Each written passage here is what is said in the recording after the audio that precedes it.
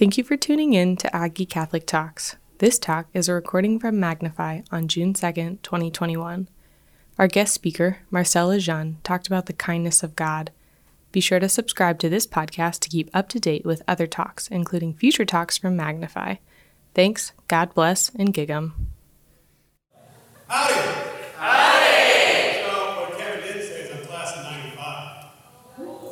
Thank you. Yes, I am. I just had my daughter graduating class of 21. My son is class of, I think it's 24?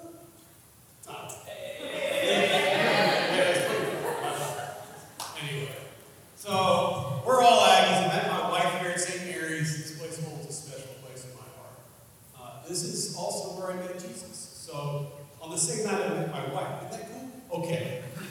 All right. First personal story's over. Here's what I want to do tonight. I want to start off with this. I want you guys to think of somebody that you see frequently and you struggle to love. You see them frequently, but you struggle to love. This could be that annoying person that lives next door to you. And they own one of those motorcycles that doesn't seem to have any kind of muffler. Could be that dude. It could be somebody like Kevin. I love you, Kevin. Kevin and I give each other hearts. I hired Kevin twice, okay? As an intern and then as a gig here. I like saying that all the time. I like reminding you of that. It could be a family member who you're just struggling to get along with, a roommate, a friend. Everybody got somebody. I just killed the microphone. Mike. Mike's like, yeah. So we're going to come, y'all, everybody got somebody that they struggle to love. All right, we're going to come back to that. We're going to come back to that person a little bit, okay? Now, somebody tell me what the golden rule is.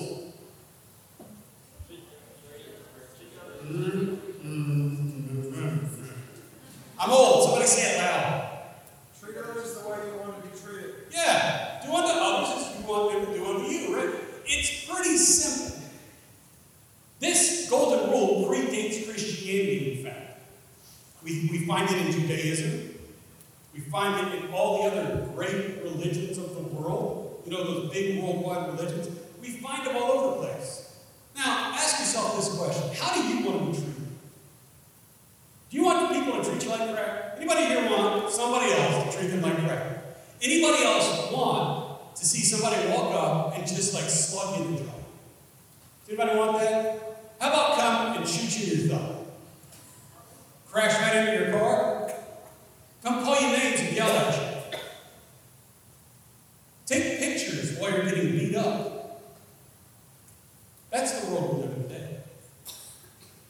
That's the world we live in today. Where there are more people who will pull out their phones and video somebody getting beat up than will help stop that act from happening. And yet the golden rule is still this universal big thing, right? And that golden rule gets applied in the scriptures in Luke chapter 10 in this story that you all probably have heard many times. And we're going to go right into it. This is one of the most famous parables that Jesus ever talks about. You all know this one. If I say it, you're going to be like, oh yeah, the Good Samaritan. You all probably know this one, right? We're going to dive a little deeper into the Good Samaritan tonight. And the golden rule. Okay? Now to do this, I have to put on my magic spectacles. Because as we said at the beginning of it, okay. This is how it starts. There was a scholar of the law who stood up to test Jesus and said this. Now, first of all, a lawyer. This guy is a religious leader. He is a religious lawyer.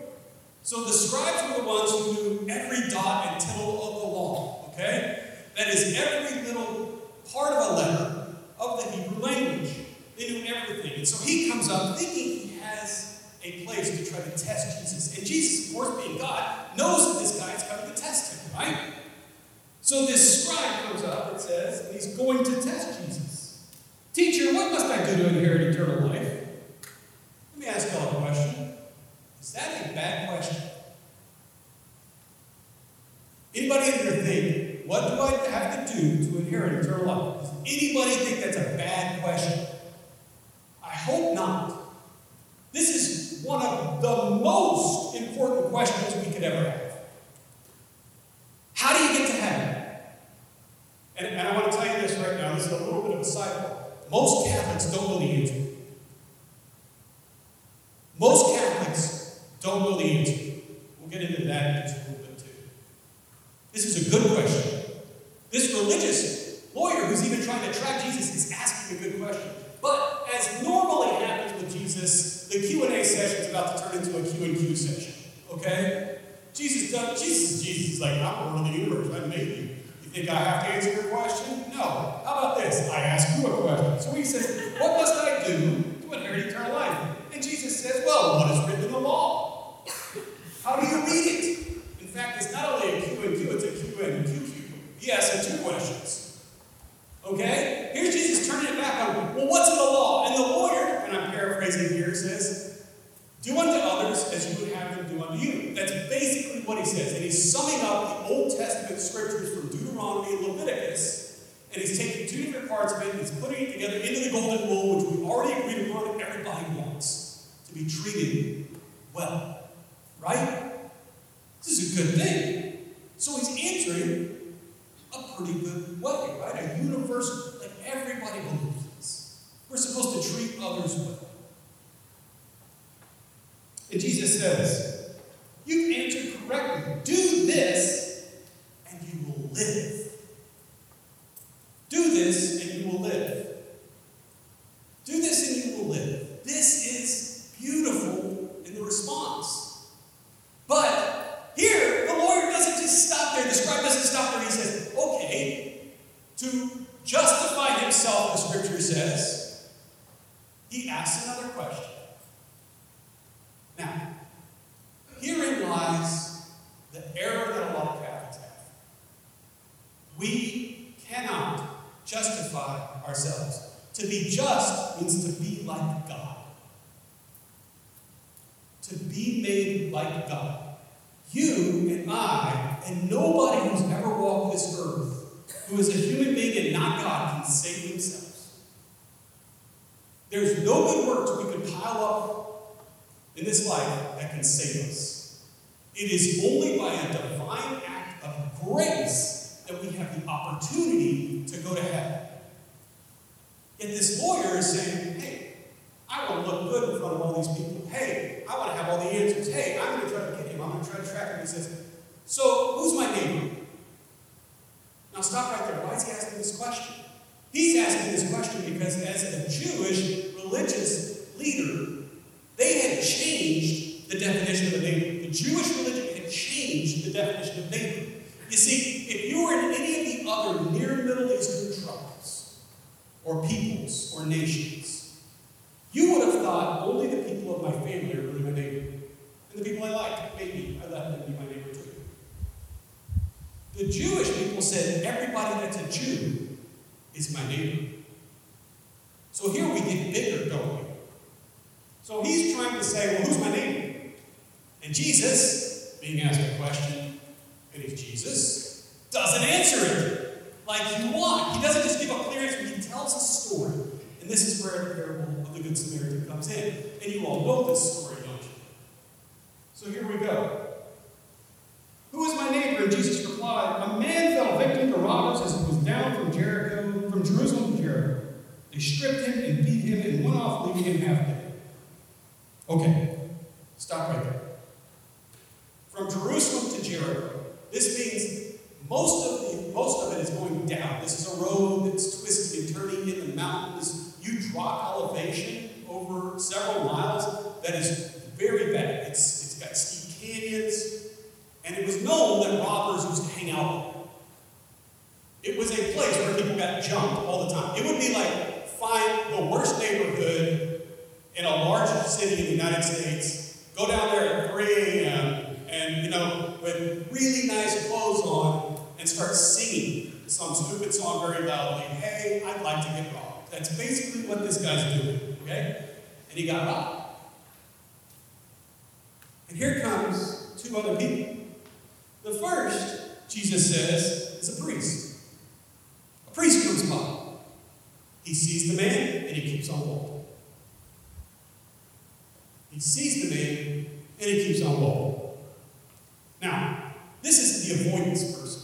They're avoiding the problem. Avoiding the problem. And first of all, there are three participants who are going to pass by. There's the priest, the Levite, and the Good Samaritan. Okay?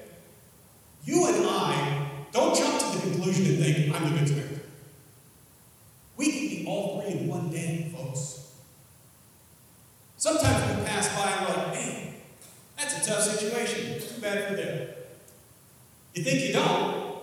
You ever pass by a wreck on the highway and it just happened? You see the car, boom, smoke's coming up, drive by, slow down. Oh, that's terrible. All right. 2 minutes later, you don't even remember. See the person who dropped something in front of you, but you're in a hurry to get to the next class?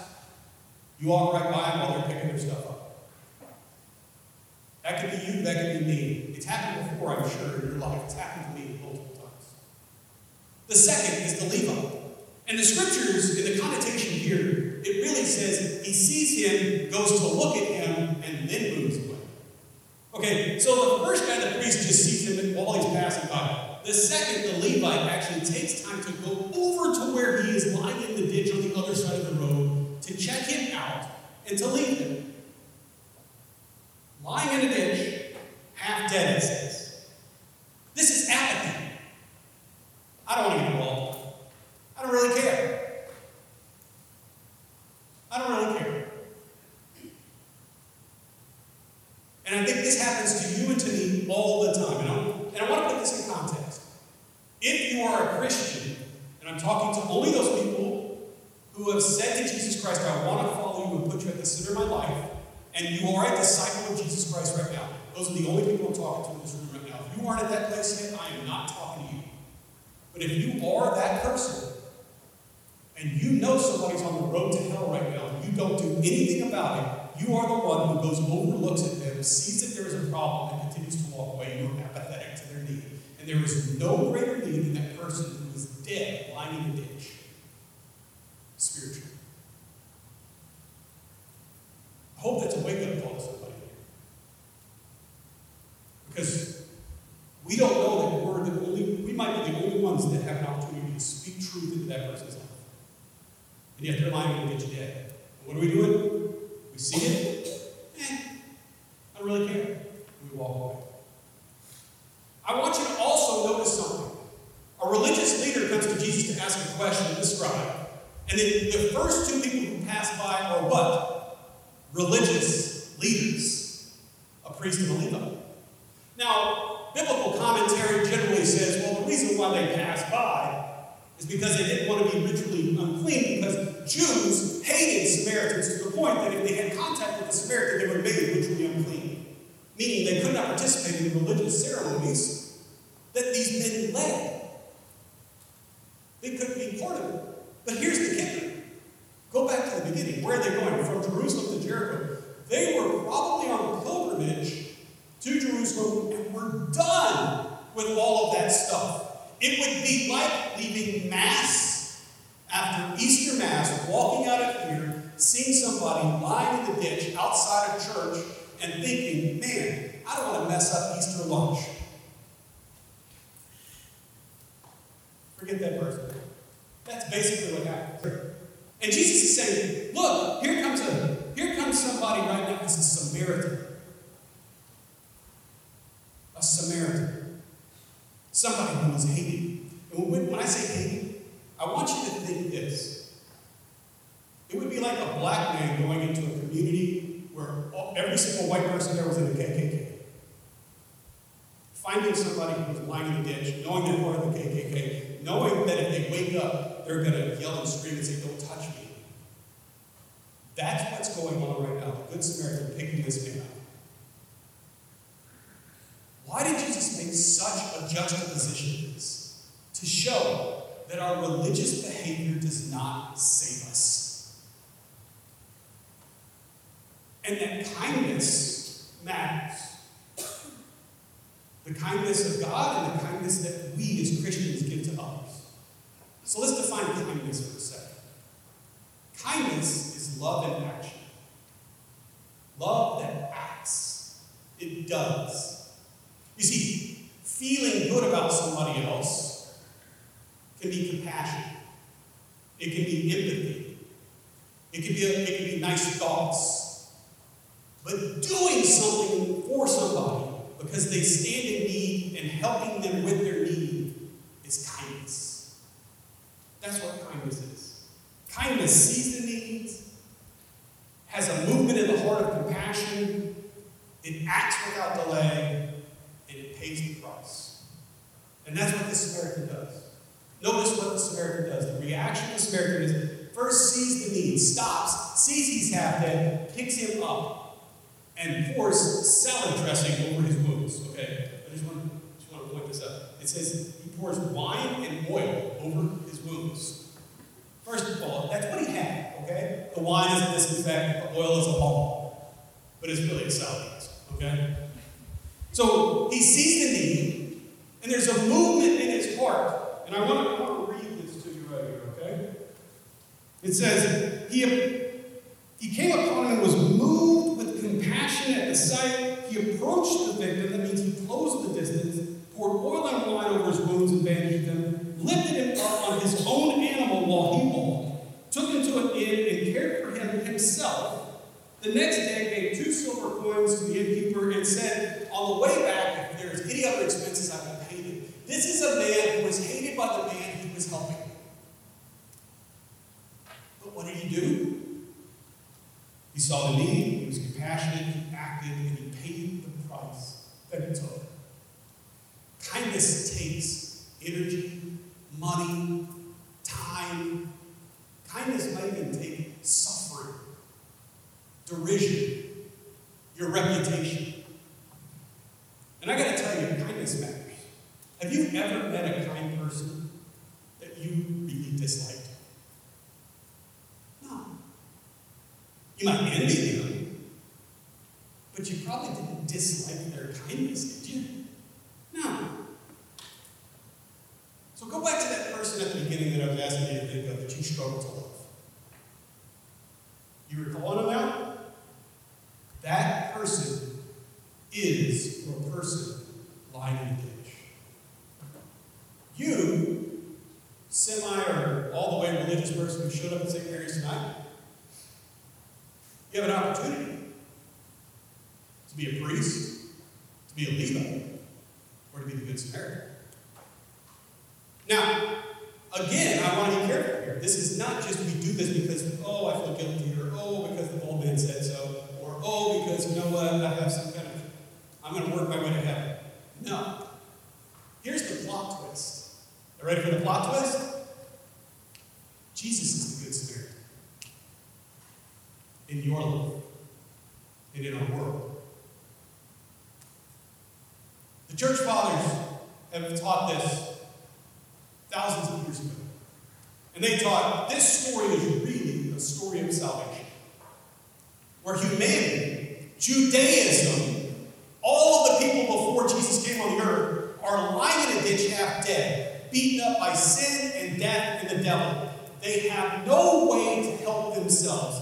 They are stuck in their situation. They cannot help themselves. They cannot save themselves. They cannot heal themselves. They cannot forgive themselves. They're lying in a ditch half dead. And here comes all the great religions of the world.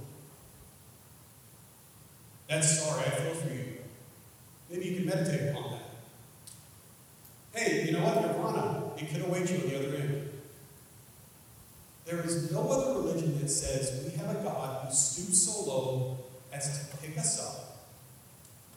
First of all, to lower himself, to become one of us, even though we hate him. And by the way, the scriptures say that the greatness of the gospel is this, that Jesus Christ came to save us even while we were his enemies.